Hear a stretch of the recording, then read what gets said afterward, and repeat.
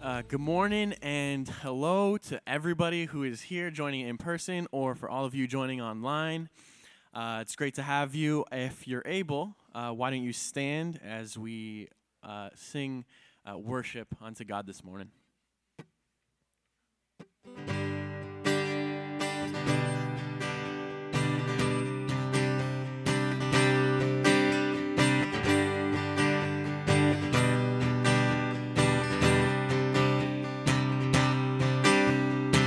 Great is your faithfulness, O God.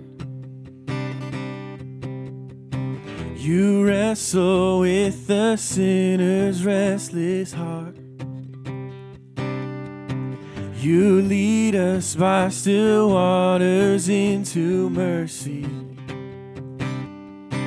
and nothing can keep us apart. So remember your people, remember your children, remember your promise, oh God. Your grace is enough, your grace is enough, your grace is enough for me. Great is your love and justice, God of Jacob. You use the weak to lead the strong. You lead us in the song of your salvation,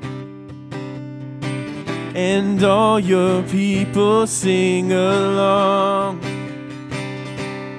So remember your people, remember your children, remember your promise, oh God. Your grace is enough, your grace is enough, your grace is enough for me. Oh, your grace is enough, your grace is enough, your grace is enough for me. So remember your people, remember your children, remember your promise, oh God. Your grace is enough, your grace is enough, your grace is enough for me. Your grace is enough, heaven reaches out for us. Oh, your grace is enough for me. And God, I sing your grace is enough. I'm covered in your love. Your grace is enough for me, for me.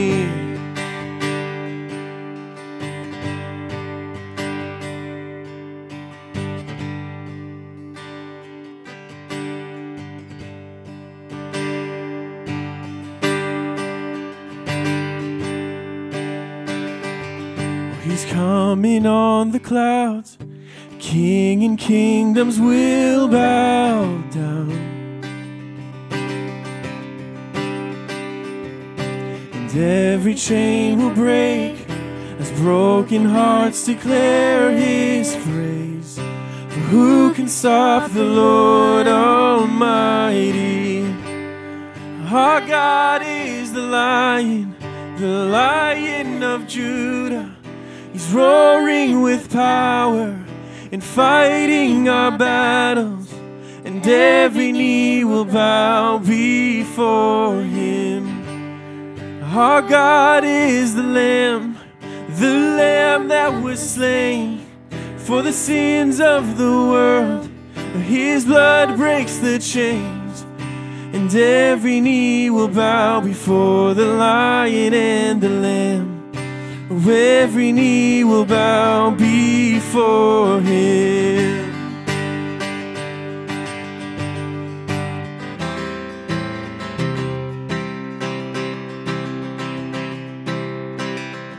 So open up the gates, make way before the King of Kings.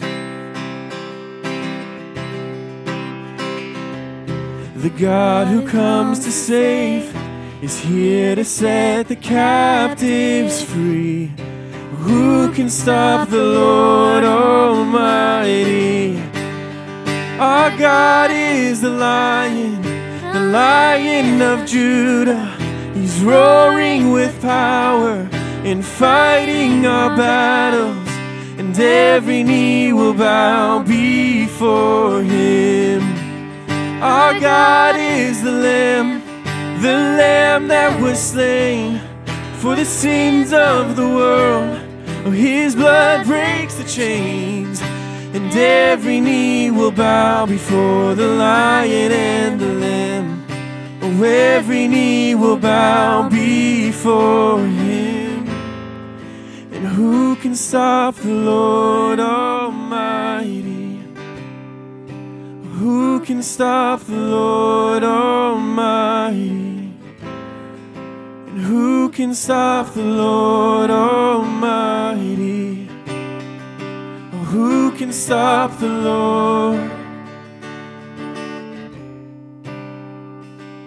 Amen. I trust you know the answer to that question. Won't you say hi to somebody before you're seated this morning? And Happy New Year to those who, from the Chinese calendar, Happy Chinese New Year. Thank you. You may be seated. Well, good morning. It's nice to see you today. Thank you. Thank you. You are now my favorite person ever. I want to welcome you this morning to the service. Thank you for those of you who have driven in this morning, and for those of you who are joining us on the live stream. We're just so thrilled that you have chosen to take the time to be a part of gathering with us today, worshiping with us, learning with us, growing with us, giving with us, all the things that come as being a part of a community. Thank you so much for being a part of us today. We want to welcome you. If it's your first time ever here, we want to extend a very warm welcome to you, or maybe you were here, but it's been a very long time. We want to extend a warm welcome to you. And if this is your first time, we want to be able to offer to you an opportunity for us to come alongside and help you and encourage you and assist you in any way that we can. And so the best way that we find to connect with you in that way is if you would take the card in the chair pew in front of you, if you would fill that out and leave it at the information desk in the foyer at the end of the service. And if you would like us to follow up with you, we'll be prompt to do that. If you have a prayer request, you can write it there. And there's also a small gift there for you. So we're glad to be able to connect with you in any way that we can this morning. Just have a couple of reminders. The numbered envelopes, and I recognize that a lot of us are no longer using the numbered envelope system now that through COVID we've implemented the e-transfer opportunity to you. That's a lot more convenient, and a lot of you are availing of that, and that's great. And because of that, you're no longer requiring the numbered envelopes, and if that's the case, that's fine. But if you still want to use numbered envelopes and you haven't picked yours up yet, there are still some on the desk in the foyer, and we'll just leave them there for another week or so, and then we'll pull them back. But just a reminder that they are there if you intend to pick them up. And also, as the year goes on, we'll probably just check in with you and see if this is something that you want to continue with as far as a numbered envelope for you specifically, or if that's no longer needed because you're giving in different means, and then we'll make those changes as well. Also, just want to remind you, we mentioned last week that we just have this wonderful opportunity and ministry that we do here as part of EPC, where we serve clients a full hot breakfast the first Saturday of every month at the Kerr Street Mission.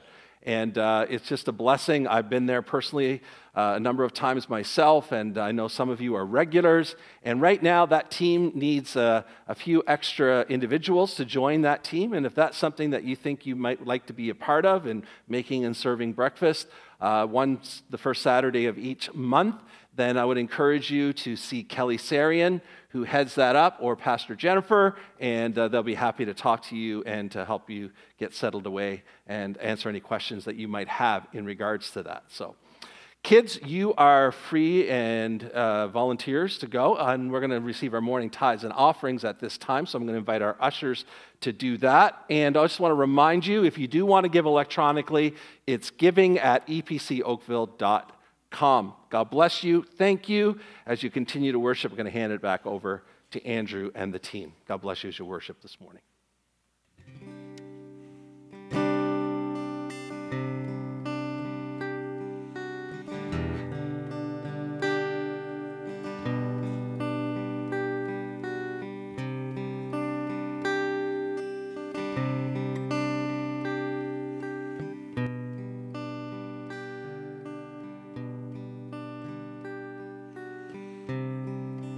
Walking around these walls, and I thought by now they'd fall,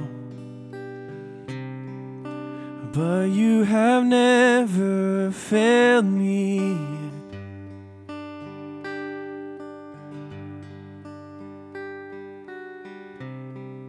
And waiting for change to come, knowing the battle's won, for you have never failed me yet.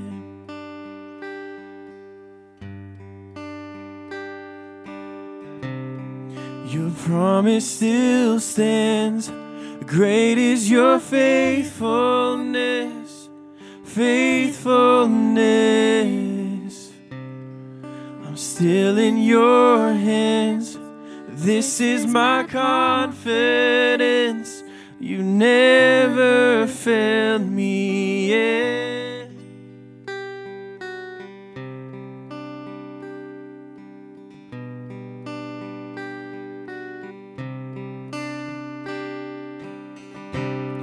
And I know the night won't last. Your word will come to pass, and my heart will sing your praise again.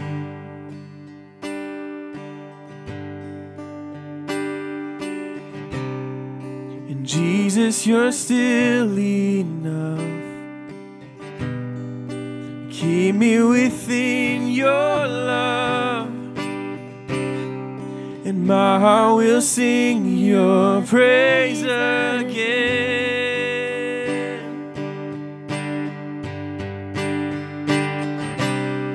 Your promise still stands. Great is your faithfulness, faithfulness. I'm still in your hands. This is my confidence. You never fail. Your promise still stands. Great is your faithfulness, faithfulness. I'm still in your hands. This is my confidence. You never fail me yet.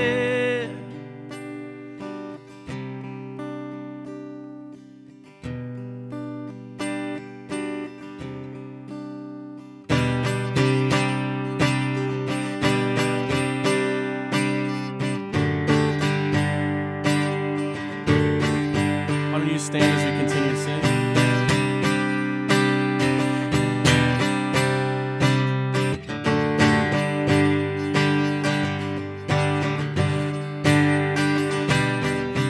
I've seen you move the mountains, and I believe I'll see you do it again. You made a way where there was no way. And I believe I'll see you do it again. You move the mountains, and I believe I'll see you do it again. You made a way when there was no way. And I believe I'll see you do it again. I've seen you move. You move the mountains, and I believe I'll see you do it again. You made a way when there was no way, and I believe I'll see you do it again.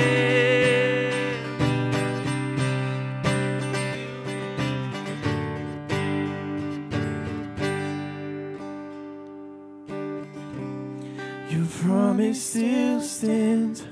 Oh, great is your faithfulness, faithfulness. I'm still in your hands. This is my confidence. You never fail. Your promise still stands. Oh, great is your faithfulness, your faithfulness. I'm still in your hands. This is my confidence. You never fail me yet.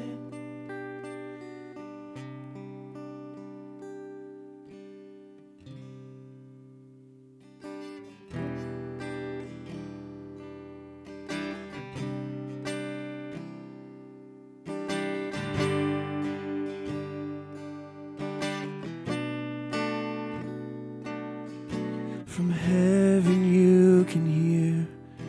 I know you're drawing near as I worship.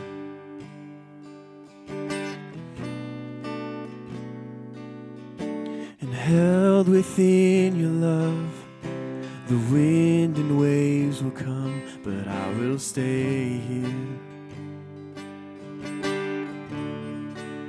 I lift my hands to heaven, hear my heart surrendered. I tell my soul again, you are Lord of all.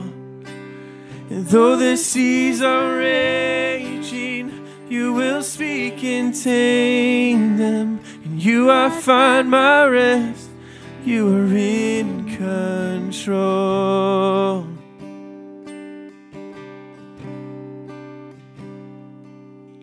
Through valleys I will trust. Your spirit is enough to keep me walking.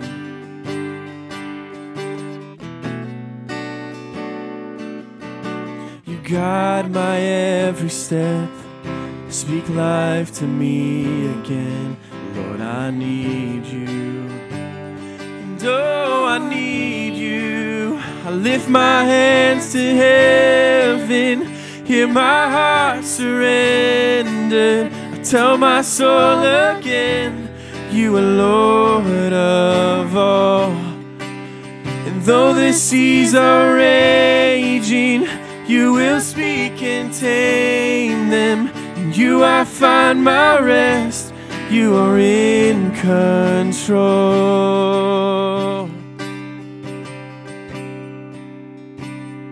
And I will trust in only you. No one can add to your perfection. You're the beginning and the end, more than I can comprehend. There is no one like you, no one. And I will trust in only you. No one can add to your perfection. You're the beginning and the end, more than I can comprehend. There is no one like you, Jesus. I lift my hands to heaven, hear my heart surrender. I tell my soul again, you are Lord of all. And though the seas are raging, you will speak and tame them. In you I find my rest, you are in control. I lift my hands to heaven, hear my heart surrendered. Tell my soul again, you are Lord of all. And though the seas are raging, you will speak and tame them. In you I find my rest, you are in control. In you I find my rest, you are in control.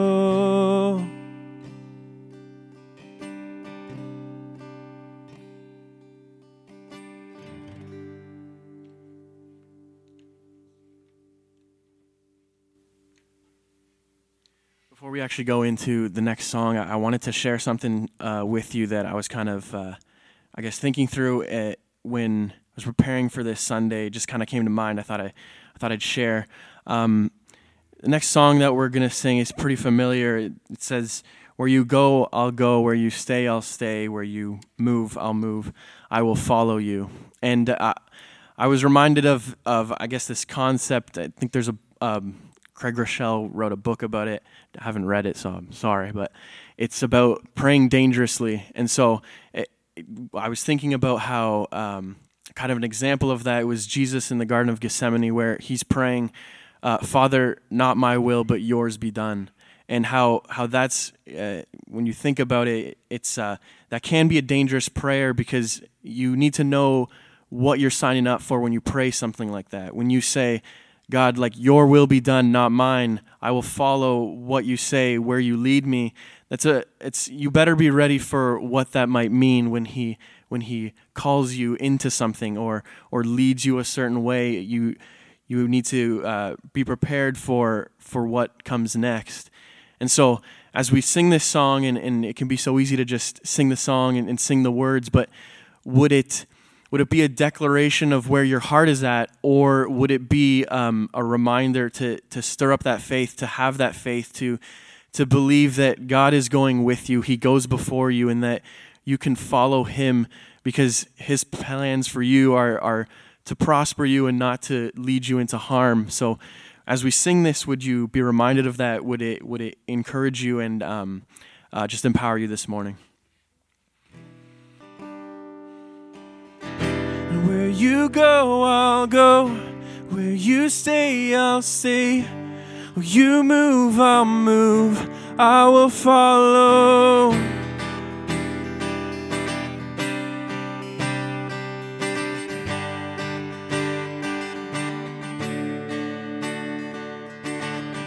And all your ways are good. All your ways are sure. I will trust in you alone, higher than my sight, high above my life. I will trust in you alone. And where you go, I'll go. Where you stay, I'll stay. When you move, I'll move. I will follow you. Whom you love, I'll love. How you serve, I'll serve. If this life I lose, oh, I will follow you. I will follow you.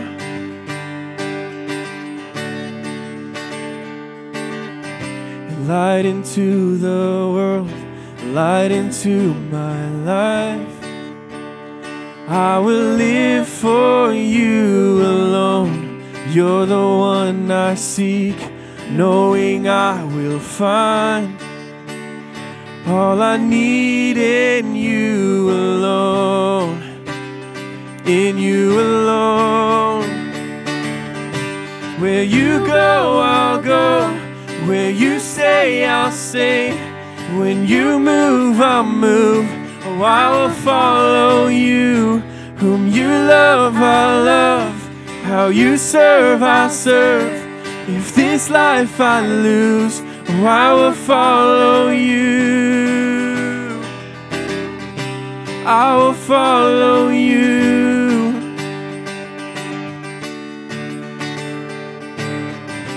In you there's life everlasting. In you there's freedom for my soul. In you there's joy, unending joy. And I will follow. Where you go, I'll go. Where you stay, I'll stay. When you move, I'll move. I will follow you. Whom you love, I'll love. How you serve, I'll serve. If this life I lose, oh, I will follow. Oh, where you go, I'll go. Where you stay, I'll stay. When you move, I'll move. I will follow you. Whom you love, I'll love. How you serve, I'll serve. If this life I lose, oh, I will follow you. I will follow you. I will follow you. Oh, I will follow you.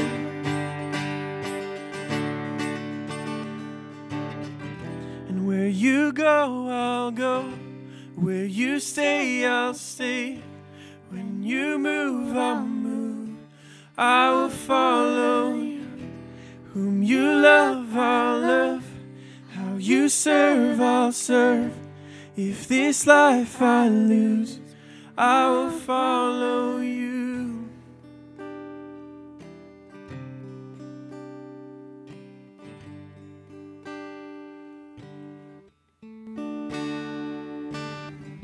So God, we come before you ready to recommit our lives to you, God. We know that we can trust in you, that we can follow you. So would we make that declaration and that recommitment to you, Lord? That we would pray that way, that we would pray for your will to be done in our lives. And would we have the faith to know that you are in control and that you are working it in the favor of those who love you, God? That we have eternity to look to. So would we not be afraid of making that promise and living that out in our lives? God, I pray for the rest of this service, Lord. I pray that you would have your hand on each and every aspect. Would you bless Pastor Shannon as he brings the word this morning? Would you speak through him, speak through what he's prepared? You speak to us this morning. In your name we pray. Amen. Amen. Our scripture reading this morning is found in Jeremiah chapter 29, verse 11. We're just reading that one verse together this morning. It says, "For I know the plans I have for you, declares the Lord, plans to prosper you and not to harm you, plans to give you hope and a future." Thank you. You may be seated. Thank you, Andrew. Thank you, worship team. Thank you, Andrew, for leading us, and thank you for sharing your heart with us, encouraging us this morning. My mother was a fantastic cook, best ever, and a great baker. Sometimes you can be one and not the other, but she was both. And many of you have heard me talk before about a time in our family's history when, out of necessity and survival, my mom started a small in-home bakery to help support our family. Now, one of the many benefits of having a mom that baked a lot was a frequent invitation to lick the icing bowl and the beaters, right? I mean, as a kid, you learn to approach that task with the precision of a neurosurgeon, making sure every last remnant of icing was consumed. The goal was that the person who picked it up next wouldn't even know, is it clean or not? Because you did such a good job. I mean, these were simple, yet joy-filled moments of childhood. In fact, last night I made icing and Jen didn't want to lick the beater, so I got to enjoy what I'm talking about all by myself last night. It's been a while, because when you have kids, for whatever reason, they always get them now. It's like, what's with that? I recently saw a sign that said, "Life is short, lick the bowl." And I thought, what a great sign. You know, hang that in your kitchen as a reminder. What a great reminder to stop and find the joy in simple things, allowing your mind to drift back to simpler times and greater joys. However, if you were to take that very same sign from your kitchen and put it in your bathroom,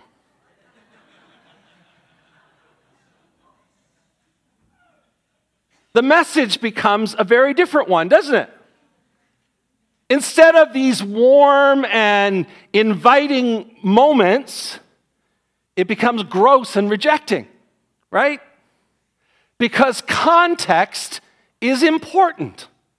Context is important. And the truth is, when it comes to the Bible, context is everything. Context is critically important. And scripture that is viewed in the wrong context will often not only end with missing the intended meaning, but it may even result, and often results in, formulating a wrong meaning. And so today we are continuing our winter sermon series, which is entitled Promise Book Passages, as we explore some of the most common scriptures that are taken out of context. Our goal is to attempt to understand them within the context that they were intended to be understood. And so today we're looking at Jeremiah 29:11. Now, many would say that Jeremiah 29:11 is probably, of all the scriptures that are taken out of context, Jeremiah 29:11 is the champion. It's a scripture that many consider to be the most taken out of context verses in the Bible. Now, for fun, I Googled Jeremiah 29:11 merchandise. It was a fun way to pass some time. Didn't take long. And this is what I found: graduation cards, mugs, bracelets, keychains, t-shirts, wall hangers, bumper stickers, throw pillows. What's with throw pillows anyway? Notebook covers, picture frames, bookmarks, tattoos, pens, and so on. There was a lot.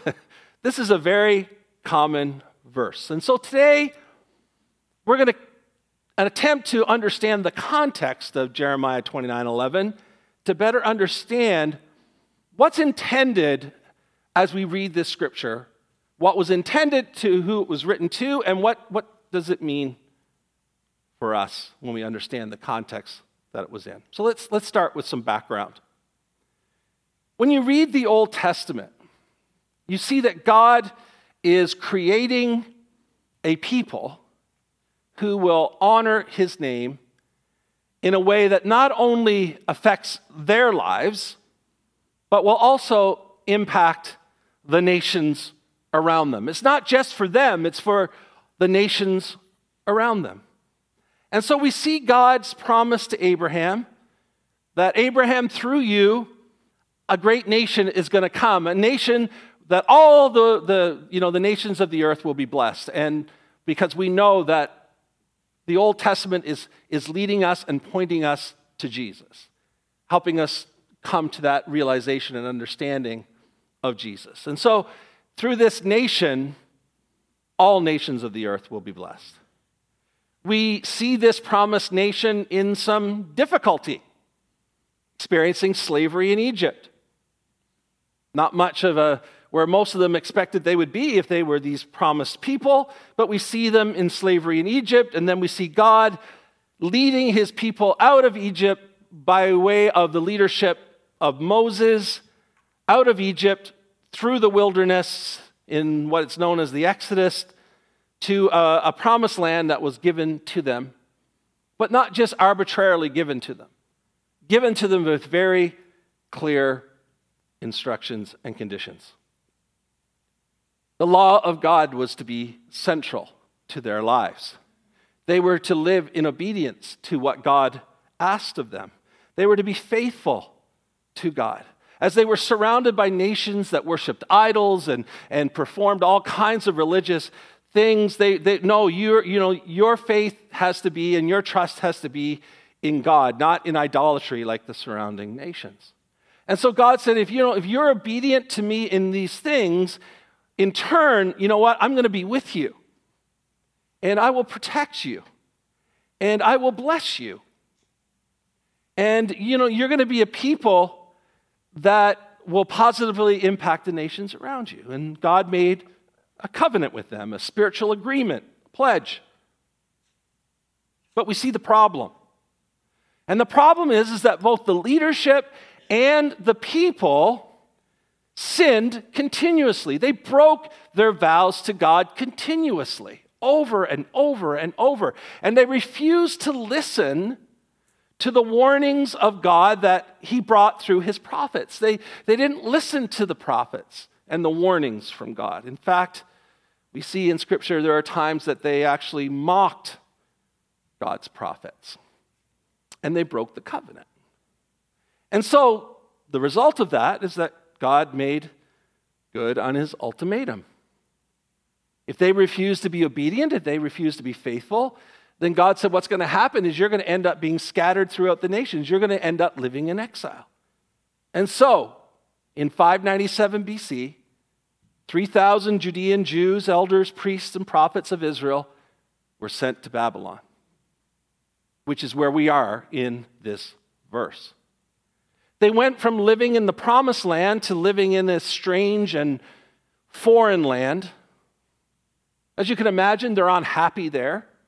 They're homesick. They're longing for what was. They want it more than anything, for their present reality to come to an end and for God to put things back the way they were before. That's what they want. And there are even prophets, we're told, some of them back home in Jerusalem, as well as some amongst these who have been sent to Babylon. And they were prophesying. And what they were prophesying is that God says that in 2 years, this is going to end. Even though God didn't say 2 years. God said 70 years. Telling them that there would be an early release. Good news, early release. And in the meantime, you should resist the Babylonians and you should fight for what you want and you should form a rebellion. Now, this message was exactly what the people in exile wanted to hear. It was exactly what they wanted to hear. That times were bad and they found themselves in difficult circumstances, but what they wanted to hear is that God was going to put it back the way it was within a short period of time. But the problem was, what they're saying is not what God said. That's not what God said. They were false prophets. So that's the background of Jeremiah 29. Now, the content of Jeremiah 29 is the instructions from God. Jeremiah was a true prophet of God. He wasn't one of the false prophets. He was a legitimate, true prophet of God. And he was living in Jerusalem. He wasn't a part of the Babylonian exile. He was in Jerusalem, ministering in Jerusalem. And he witnessed what these other so-called prophets were saying. in Jerusalem. He could hear their message. And he also got word that the prophets in Babylon were actually in partnership with these prophets, and they were saying the same thing to the people there. And in hearing that, he became very, very upset. Well, since he couldn't travel to Babylon and address this false information directly to the people in exile there, he wrote a letter to be carried to the Babylonian exiles to communicate God's word to them while they were there. And so Jeremiah 29 is actually the first recorded letter in the Bible. Jeremiah 29 is a letter. And most of chapter 29 is the contents of this particular letter that Jeremiah wrote to the Babylonian exiles. And he told them in his letter to not be deceived by these false prophets that were among them, that their words were lies, that the words that they were speaking were not from God. They weren't from the Lord. And that God's intention for them was not a quick release. That God's intention was actually the opposite. God's intention was for them to focus on how they would live while they were in exile, and the impact that that could make on them and the Babylonians if they were willing to do it. And so then in his letter, he outlined 4 instructions from God framing how they should spend this time in this foreign context in order to make the most of this opportunity. And so first he said, build houses and plant gardens. The houses God referred to here were family homes. The gardens were kitchen gardens, not farms. And so these were for the express purpose of growing food for your family to eat. And so shelter and food were foundational to survival. And so what God was saying is this: you need to settle in. You need to establish a home there. You need to live as normal as possible amongst these strangers. God is saying you need to unpack your suitcase because you're going to be here for a while. That was the first thing God said. Now you know why they like the other guys better. Secondly, God said you need to get married and have children. God's intention for, once again, was life as usual, to grow as families, even though they were living among strangers in a strange land. But there was a challenge with that, with these Jewish people. There are many specific details of how Jews culturally arranged weddings. It's really interesting to me that they would totally disobey God and live whatever way they want and listen to false prophets, but they get hung up on the fact of their marriage rituals. Interesting. There's specific details of how these Jews culturally arrange their marriages, and they're going to need to modify that somewhat under these circumstances. It is not going to work the way it did back home. It's going to be different. And God says, don't be afraid to make adjustments. Make it work with what you have where you are. Make it work. The third thing God said was, pray for peace and prosperity. And the focus of this prayer was not for themselves. God didn't say, you need to pray that you will have peace in your life. No, that you will have prosperity. No, he says, no, it's not for you. This is not focused on you. The focus was for the city that they were now living in. And God said, don't resent the strangers around you. Don't resent them. Don't reject them. Pray for them.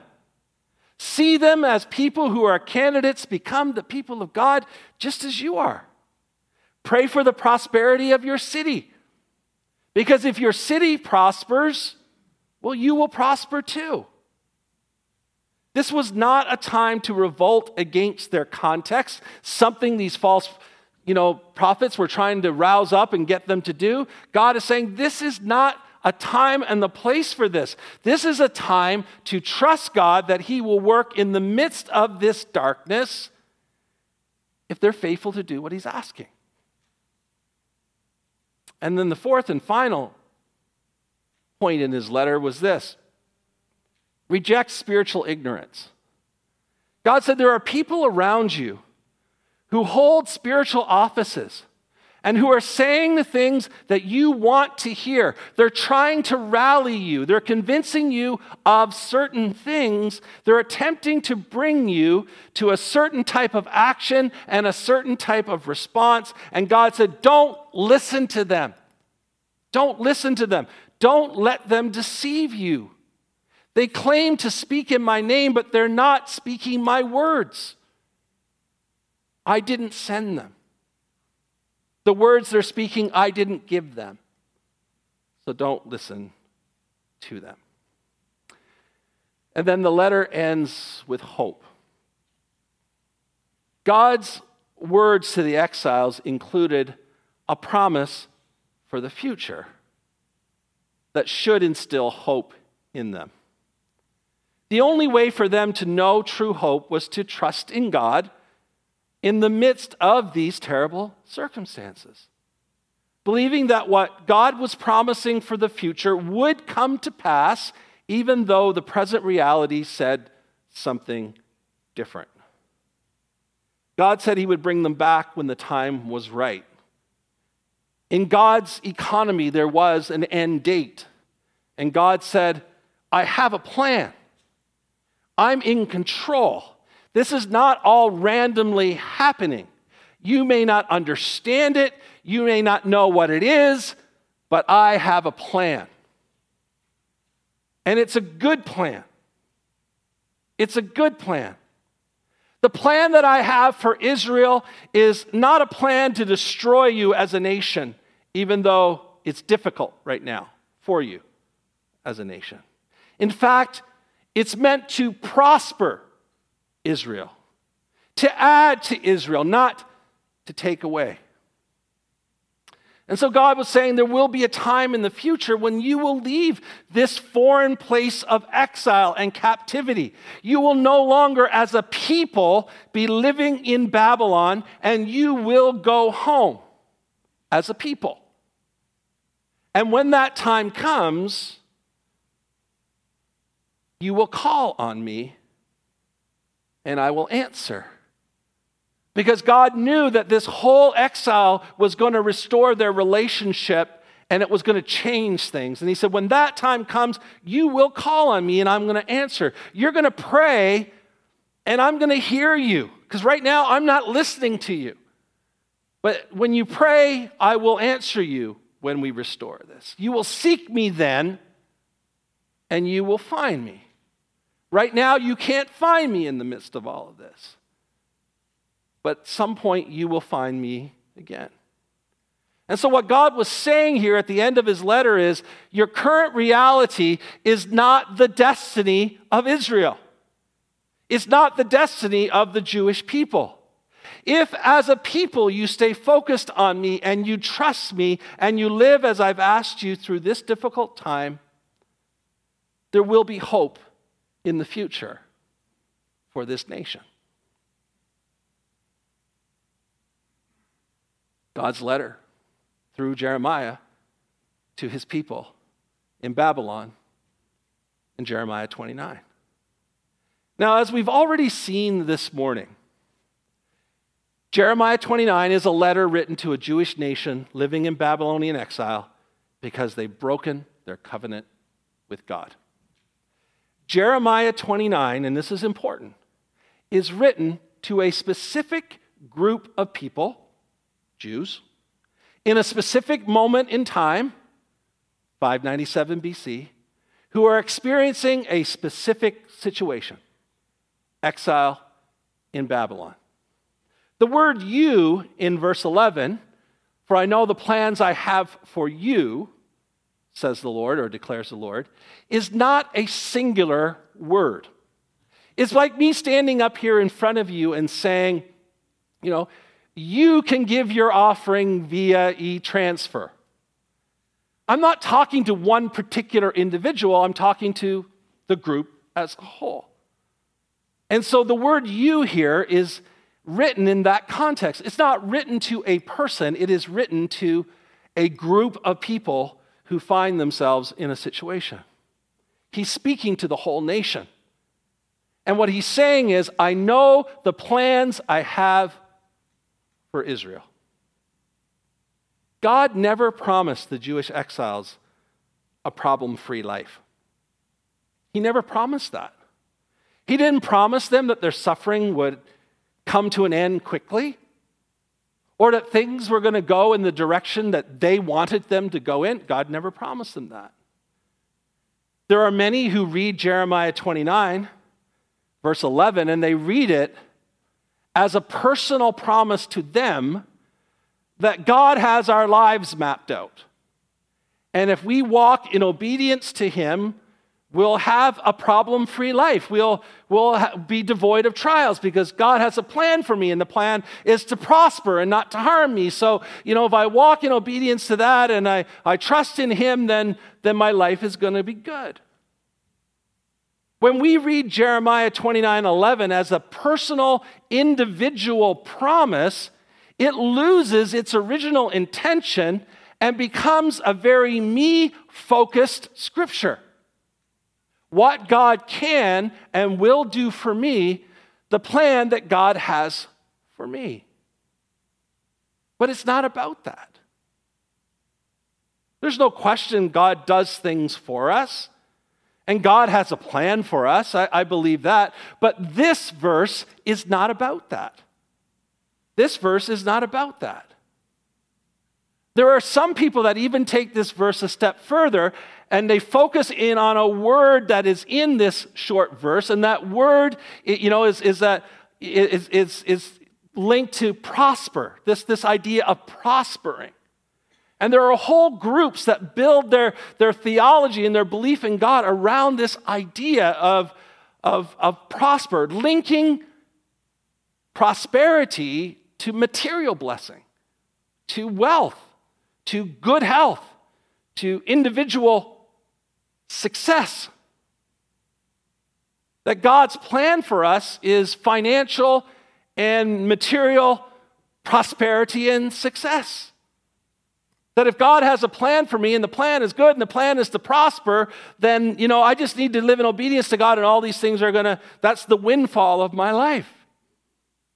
And we all know where that breaks down. This verse is not a personal promise.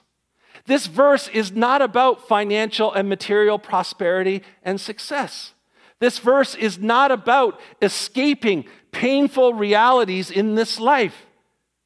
This verse is not about struggling to discover God's plan for your life. That if God has a plan, I had to figure out what it is, and there's just so much stress and anxiety and pressure on me because I can't figure it out, God. It's not about that. This verse is a reminder that God is still in control even when everything seems out of control. That's what this verse is. It's a reminder of that. This verse is a reminder to trust in God even when things are bad. This verse is a reminder that we have hope. We have hope in the midst of despair. This verse is about learning to live in the midst of painful realities and glorify God in the process. And so when we read the Bible, we see that a day is coming when Jesus is going to return. And I believe that to my core. I really hope it's soon. Before the next interest rate hike. That'd be really good. Jesus is going to return and fully usher in God's kingdom. And as followers of Jesus, we live in excited anticipation of that day. But we also see when we read Scripture that things are going to deteriorate even more significantly before He comes back. Followers of Jesus will be persecuted. The Bible tells us that. Lose our rights, lose our influence, lose our opportunities. Yet His kingdom, and this is the amazing thing about His kingdom, is that somehow in the midst of this is the catalyst for His kingdom to prevail. That in God's economy, it's the weak who are strong. In God's economy, it's the losers who are the winners. In God's economy, it's the last who are first, right? And so even though things deteriorate and become painful and difficult and hard to see and frustrating, we know that these are just signs that he's coming. And so we need to be reminded today. We need to be reminded as the people of God that our hope is not in a political system. Our hope is not in a particular political leader or group of leaders. It's not in legislation. It's not in improving our personal circumstances. It's not increasing our wealth or improving our health. Our hope is in Jesus Christ. My hope is built on nothing less than Jesus' blood and righteousness. He's our hope. He's our hope, not these other things. They're just voices in the wind saying things that are clouding out what we need to hear, that he's our hope. In the midst of the despair, in the midst of the hopelessness, in the midst of the decay, a lamb appears. A lamb appears. One who is worthy. The only one who is worthy. Folks, there will be a time in the future when this world will be redeemed and transformed. And if we stay focused on Jesus, if we trust Jesus, if we live as Jesus has asked us to live, we will not only get through this difficult time that we may find ourselves in individually and culturally as a people, but we will make an impact on those around us during this difficult time for the kingdom of God, despite how bad things get. In the meantime, we are called to intentionally live out the mission of the kingdom of God. In the midst of this, to be the salt and to be the light. Salt in the midst of decay, light in the midst of darkness. To live like Jesus lived and to love like Jesus loved. We sang about that earlier. To make disciples as people come to saving faith in him. So like the Jewish exiles, we embrace our difficult and painful surroundings. And we buy homes. And we work side by side with people of different beliefs and values. And we live our lives. And we pray for those around us. And we love those around us like we've never loved them before. And like the Jews, we adjust our methods without compromising the core of our message. And we trust that God is working in this darkness through us when we are faithful to be the followers of Jesus that he's called us to be. Folks, being a follower of Jesus is not about rejecting our current environment. If there's anything we learn from Jeremiah 29, it's not. The goal is not to reject our current environment. It's about being faithful within our current environment to live as God has called us to live. What Jeremiah 29 teaches us is this: life is hard. Life is hard. Life is painful. Some of it may be our own doing with our choices, and much of it is likely not anything that we're reaping negativity from. But life is hard. But what we learn from Jeremiah 29 is that somehow in the midst of the painful realities of life, we find a way to bloom where we're planted, to make the most of those opportunities, for God to use us there as best he can. To stop cursing the darkness and start spreading the light. It's not about changing our environment. It's about faithfully living for Jesus within whatever environment we find ourselves in. The only person that we can find hope in is Jesus Christ. So we live for him with all of our hearts, despite what our realities are. And we focus on helping people come to him regardless of our own personal circumstances. That we need to put on a keychain. Cheer up, it gets worse.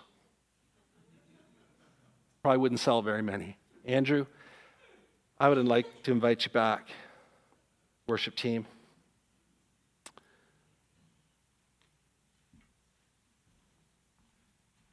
One of the greatest joys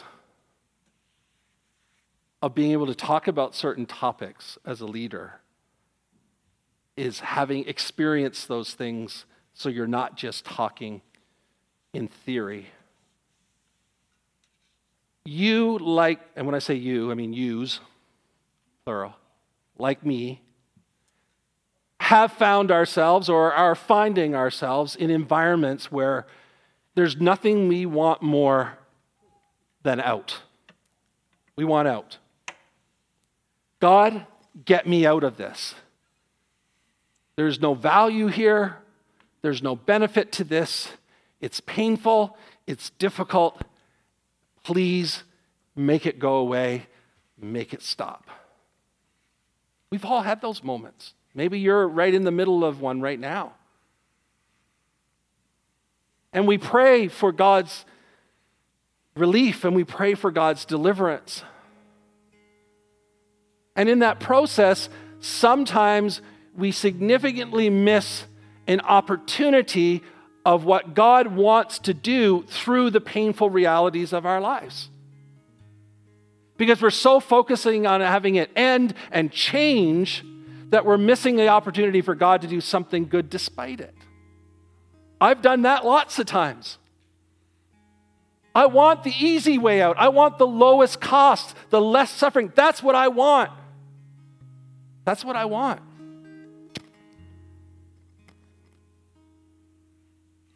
But how about if we begin to pray like God instructed here in Jeremiah 29? This is where we are. Is there something God can do while I'm here? Is there something that God can accomplish through my pain? Because my greatest fear in this life will be that the pain that I've had to endure for whatever reason is somehow would be wasted. Is there something God can do here right now? And it's hard to come to that point. It's hard to come to that point. It's always harder to stay than it is to quit. Quitting is easy. Staying is hard. Whether it's your marriage or your job or your family or your kids or whatever, your church, whatever it might be. Quitting is easy. Staying is hard. God, what can you accomplish through me while I stay here? So I'm going to invite you to stand with me this morning. And as Andrew leads us, can I ask you to lead the song you sang earlier about In Control? Can you do that for me, please? Thank you, Andrew.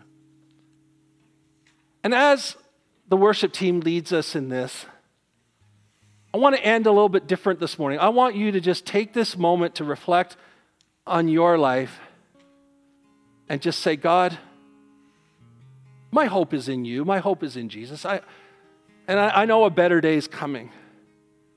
But right now where I find myself, is there something you can redeem in this for the betterment of others and the betterment of your kingdom? And if there is, can you show me how not to waste this moment? Can we do that this morning? Andrew, would you lead us as we sing this song together?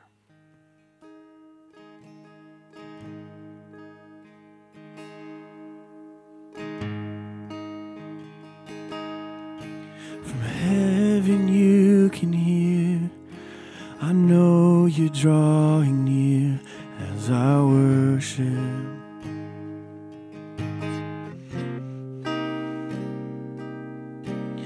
Held within your love, the wind and waves will come, but I will stay here. I lift my hands to heaven, hear my heart surrendered. I tell my soul again, you are Lord of all.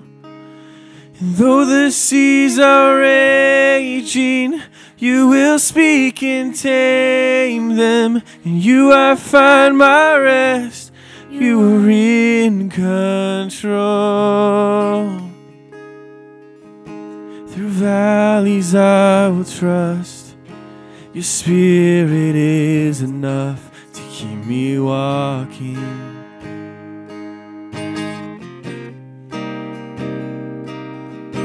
You guide my every step. Speak life to me again. Lord, I need you. And oh, I need you.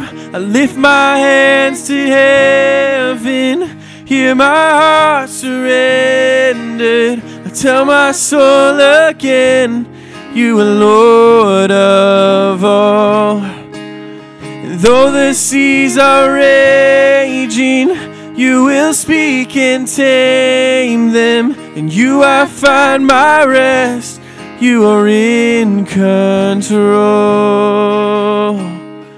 And I will trust in only you. No one can add to your perfection. You're the beginning and the end, more than I can comprehend. There is no one like you, no one. And I will trust in only you. No one can add to your perfection. You're the beginning and the end, more than I can comprehend. There is no one like you, Jesus. I lift my hands to heaven. Hear my heart surrender. I tell my soul again, you are Lord of all. Though the seas are raging, you will speak and tame them. In you I find my rest. You are in control. Father, this morning, as we stand here before you, as your children,